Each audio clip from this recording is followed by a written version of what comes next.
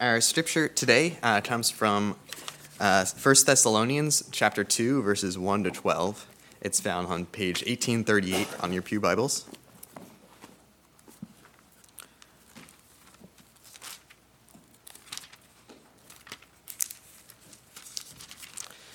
It says,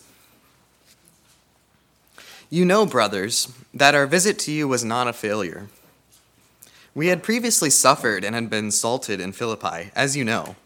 But with the help of our God, we dared to tell you his gospel in spite of strong opposition.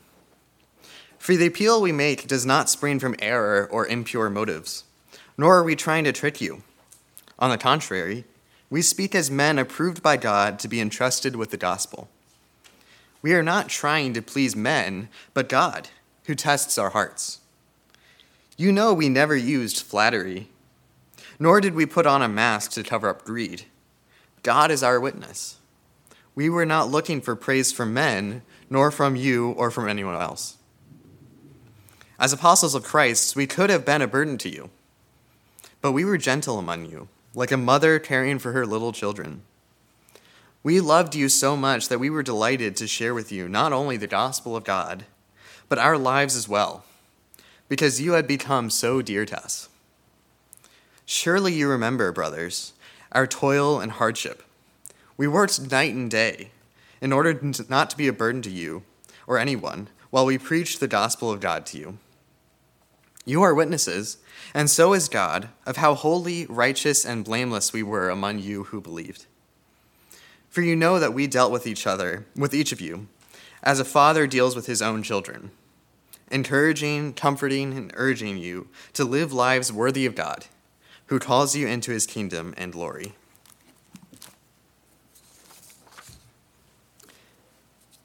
For a long time, I thought passages like these were really boring. Paul is maybe the greatest Christian theologian of all time, except maybe Jesus. And he's taken up all this space talking about really practical, logistical things about his own behavior. Last week, Paul talked about death being swallowed up by victory. Like, come on, Paul, why waste your time with this random information about the way you first met the Thessalonians when you could be writing something really profound? And Paul talks about this stuff really often, too. Is it just fluff? Is it like Paul had a 2,000-word minimum essay to write and just started throwing in random history lessons about stuff the people he was writing the letter to already knew? But recently, our church has been going through our prayer time before our Thursday Bible study, and we've been using a couple of passages from Paul's writings for it. And I noticed that Paul talks about really practical, logistical stuff a lot. We tend to highlight those soaring passages about Jesus as the culmination of all of creation a lot. And those are super important and cool. But Paul seems to be really obsessed with how we behave in simple, everyday life. And he even talks about a lot of things like this passage, where it's all about stuff he's done in the past. It's apparently very important to him. And I learned that one of the reasons that was really important to Paul is that he was demonstrating that he has a different kind of message than the kind of message other people would have brought to the people he's writing to. The Thessalonians would have actually been used to a lot of people that were a lot like Paul. There were a bunch of traveling philosophers who would come to town kind of like a traveling circus. They would walk around giving all kinds of plagiarized philosophies, talking about how great they are and how lucky everyone was to be in their presence. They'd ask for all kinds of handouts and money and get rich off the town. Then, when it first looked like everyone caught on to their act, they would skip town as fast as they could and come to the next one. Dio Chrysostom was one of these traveling philosophers who lived at the same time as Paul. And in one of his writings, he tries to convince the people of Alexandria that he's not like one of them. He's one of the good traveling philosophers. Here's what he says. "Other philosophers post themselves at street corners, in alleyways, and at temple gates, pass round the hat for collections, and play upon the gullibility of lads and sailors and crowds of that sort, stringing together rough jokes and much tittle-tattle and that low joking that smacks of the marketplace. Accordingly, they achieve no good at all, but rather the worst possible harm. For they accustom thoughtless people to deride philosophers in general, and even ones like me. Other philosophers, says Dio Chrysostom, try to make money off of the poor, stupid rabble. But he is a philosopher for a sophisticated audience, like the good people of Alexandria. And he's not being manipulative at all. So that's one of the big reasons why Paul talks so much about how he behaved among the people. Paul says, "For our appeal does not spring from error or impurity or any attempt to deceive, but just as we have been approved by God to be entrusted with the gospel, so we speak, not to please man, but to please God who tests our hearts." Paul is saying that he's different from the traveling philosophers. All the other philosophers walk around saying exactly what everyone wants to hear, hoping that they'd be able to suck up to enough people to make a nice profit. But Paul and his followers were different. They had to suffer a lot for what they were preaching. They weren't ready to step down the moment things got tough, but they made sacrifices to keep a relationship with the people they preached to. All these philosophers made sure they had a pretty nice appearance so that people would listen to them. But Paul survived being stoned and still kept preaching. I imagine he had plenty of scars, and he didn't exactly have the best appearance after that. All these philosophers were always trying to convince everyone that they were really important guys, and everyone was lucky to be around them. But Paul says, "Nor did we seek glory from people, whether from you or from others, though we could have made demands as apostles of Christ, but we were gentle among you, like a nursing mother taking care of her own children." And this is the big one. Paul didn't collect money. That's a big deal. All the other philosophers were out after was money. That was it. They'd do anything they had to do to make money. And that meant lying or cheating or whatever, and it didn't matter because they'd step down before anyone could call him on it. But Paul says, "For we never came with words of flattery, as you know, nor with a pretext for greed. God is witness." Okay, God is witness, but how do we know? Listen to verse 9. "For you remember, brothers and sisters, our labor and toil. We worked night and day, that we might not be a burden to any of you, while we proclaimed to you the gospel of God." When Paul came into town, he didn't immediately start asking for money so that he'd have a place to stay. No, Paul came to town and immediately started working. He was a tent maker, so he started making tents and selling them. That way, nobody could accuse him of just being out for the money. Of course he wasn't. He didn't take any. But think about how much work that was for Paul. He had to support himself this whole time, which was absolutely a full-time job. On top of that, he had to travel all over the place on foot, which is exhausting on its own, and it also takes up a ton of time. He had to write these letters, one of which we're reading right now, which is magnificent. That probably was a lot of work. And if he wanted to send them places, he would have to pay for the paper, which was really not cheap back then. So that meant more tent making. Add it all up, and you can probably assume that Paul spent pretty much his entire life either preaching the gospel or feeding himself and getting supplies to preach the gospel. And that's not to mention the whole being thrown in jail and being stoned thing. With all that suffering, with all that work, Paul did not have an easy life. Say whatever you will, Paul was a true believer. How could you possibly explain Paul's life if he wasn't? So when people came into contact with Paul as he preached the gospel, they came into contact with somebody completely different from what they've seen before. Here we had a true believer who bore the marks of the sacrifices he made for what he preached. Look, you might be able to think that what he's preaching is crazy. You might think this stuff about a Jewish guy who's also God being raised from the dead is insane. You might think that telling you to give up the worshiping the other gods is ridiculous. But you can't say that this Paul guy doesn't believe what he's preaching. Even more, you can't say that Paul doesn't offer a completely different kind of life. How else can you explain what he does on a daily basis? Last week, we talked about how the resurrection offers us a completely different kind of life. If you were at the sunrise service, we talked about how Jesus was the beginning of a new human race. He was a new Adam. The world we see as it is hopelessly damaged and full of death and evil and pain and weeping and suffering. But God promised a new heavens and a new earth, where all that stuff wouldn't exist anymore. Instead, we would all live in peace together. Jesus' resurrected body was the very beginning of the new heavens and the new earth. and everyone who believes and has faith in him gets to share in the new heavens and new earth right now. What that means is that humans who get to share in the life of resurrection of Jesus, in other words, Christians, come from a completely new and different species of humans. But actually, they're the kind of humans that are beginning to look more and more like what humans were always meant to be. And the way that Paul interacts with the people he preaches to is exactly what you would expect from someone who has been given a new kind of life and a new kind of nature. He's completely different from the normal people the Thessalonians would have interacted with. It's like if a space alien came to Earth and started talking to them. And somehow, despite all appearances, including a disfigured face and eyes drooping from exhaustion, there's something mysteriously attractive about him. There's a sense that the kind of life that Paul lives is one that's better than the normal life of wake up, do something entertaining, or go to work, do something entertaining, go to sleep, and then wake up all over again. There's something profoundly meaningful about Paul's life, and he lives a life that's so profoundly different from ours. But there's a sense that he's bearing witness to a different kind of life altogether. And it's the kind of life that's exactly as life was always meant to be. It's the kind of life that gives itself up in love for others, sacrificing everything for the good of those he loves, even when it means pain and shame and stoning.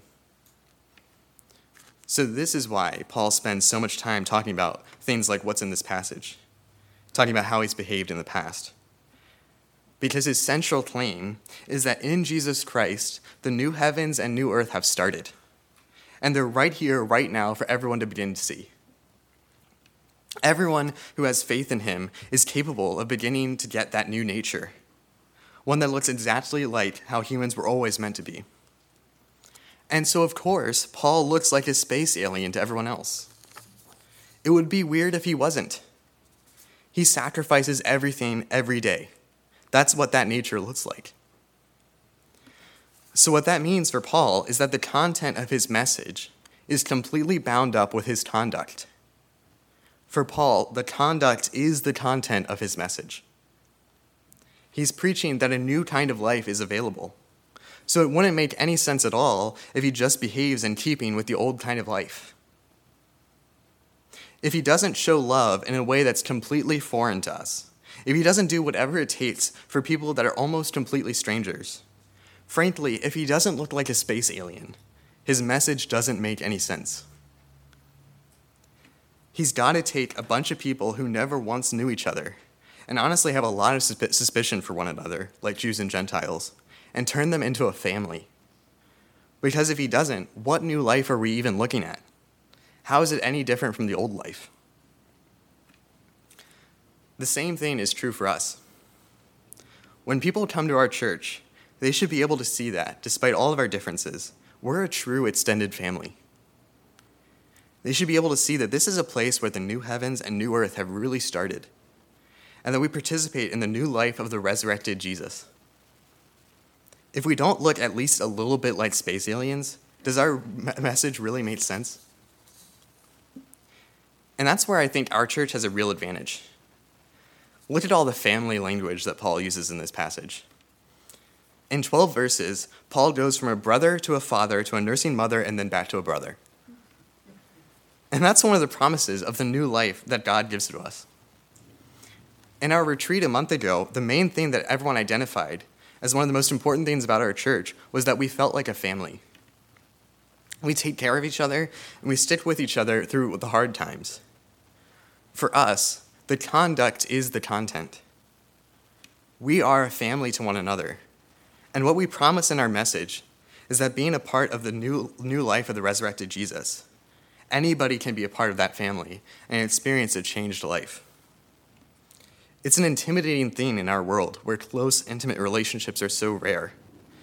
And sometimes we can look like space aliens, but there's something beautifully attractive about it. It looks like a foretaste of the way humans were always meant to be. I think about it this way. Julius Caesar was a great general, but it wasn't because he had a really new, innovative tactic. Someone like Alexander the Great was successful because he took this really amazing new infantry formation called the Macedonian Phalanx, and he was able to march that phalanx around wherever he wanted and win every battle with it. It was like the skeleton key that worked in pretty much every situation they came across. Alexander's success came from having one new thing that he did really well that worked amazingly until someone could find a way to counter it, which nobody did during his lifetime. Julius Caesar's success actually came from his flexibility. He was really good at being able to look at his situation and that he sees his battlefield realistically and think about what his advantages were and what his disadvantages were. And he was really amazingly creative about making subtle moves that pressed his advantages and kept his disadvantages from being exploited. He might be totally outnumbered, but he'd find some advantage and made sure that the battle was fought on his own terms. And he would be playing his own game and not his enemy's. If he didn't think that he could win a battle, he had no problem just not fighting it and trying to find some other place to fight. In every battle he fought, he always had the tactical advantage. He won a decisive battle against the Gauls by building a wall around them to keep them in, and then when Gallic reinforcements came, he built a second wall to keep them out. That kind of super genius stuff. Obviously, we don't want to fight wars like Caesar, but we can learn things from him. Sometimes a lot of churches think that they can be like Alexander the Great with the phalanx. They see some other church that has this great model that really works for them. They grow, and they think that they're so much bigger, and then you think, man, we should be more like them. For us, we can think that we can be more like a place like McLean Bible Church. They have all kinds of amazing facilities, they have a famous pastor, they have great music, and they grow like crazy. They have the Macedonian phalanx. And we can be tempted to think that we just need to copy them and keep our own phalanx. But we just can't do that. We don't have the resources to do it, and we don't have the strengths for it. But we have our own strengths. In fact, our strengths come pretty much exactly where they might have weaknesses. And we can thank God that there are places like McLean Bible Church that have all kinds of people coming to Christ and getting bigger and bigger and attracting new kinds of people. But what we can do is look at our advantages and disadvantages and try to press our advantages and cover our disadvantages. We may not be able to play their game, but we can play our game. And I really think the biggest asset we have is each other. We have a family here, and that's an amazing thing. Our church will probably never be able to offer flashy light shows and a concert-like atmosphere, but what we can offer is ourselves. That's why I think that this message is so important for our congregation. For us, perhaps more than anyone, the conduct is the content of our message. If we want people to come to our church, we have to be a family and invite people to the family. It'll be because when people come here, they will feel so amazingly loved. It won't be because we have a killer preacher or smoke machines or light shows or professional music, although we kind of already do have that. It'll be because when people come here, they are loved and they fit in. And that might just be harder work, because it's up to us all the time to have a certain kind of behavior, which reflects a different kind of kingdom entering into the world. And that's exactly what we celebrated last week at Easter. It won't be about small stuff, like me saying the right words, or about playing the right music the right way, or even about having the right kind of outreach activities, even though all that stuff is totally important.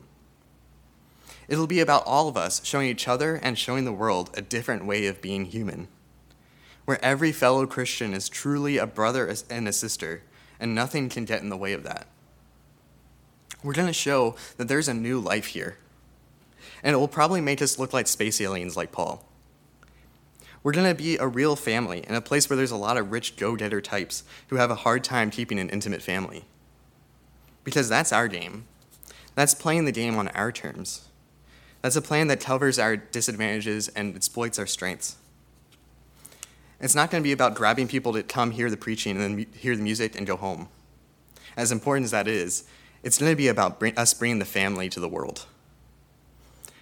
As much as I'd love people to come hear my sermons, I'd much rather someone come and experience the love of Christ by meeting all of you. I'd rather they come here and think, man, these people are kind of look like space aliens, but there's something mysteriously attractive about them. I wonder how they came to live like that. Whatever the case, I want to be a part of it. Let's pray. Lord Jesus, you rose from the dead victorious over death and evil. And in doing so, you created a new kind of life for us, which can sometimes be completely foreign to the world. Help us together to live out that new kind of life, and in doing so, show the gospel to everyone we meet. In your name we pray. Amen.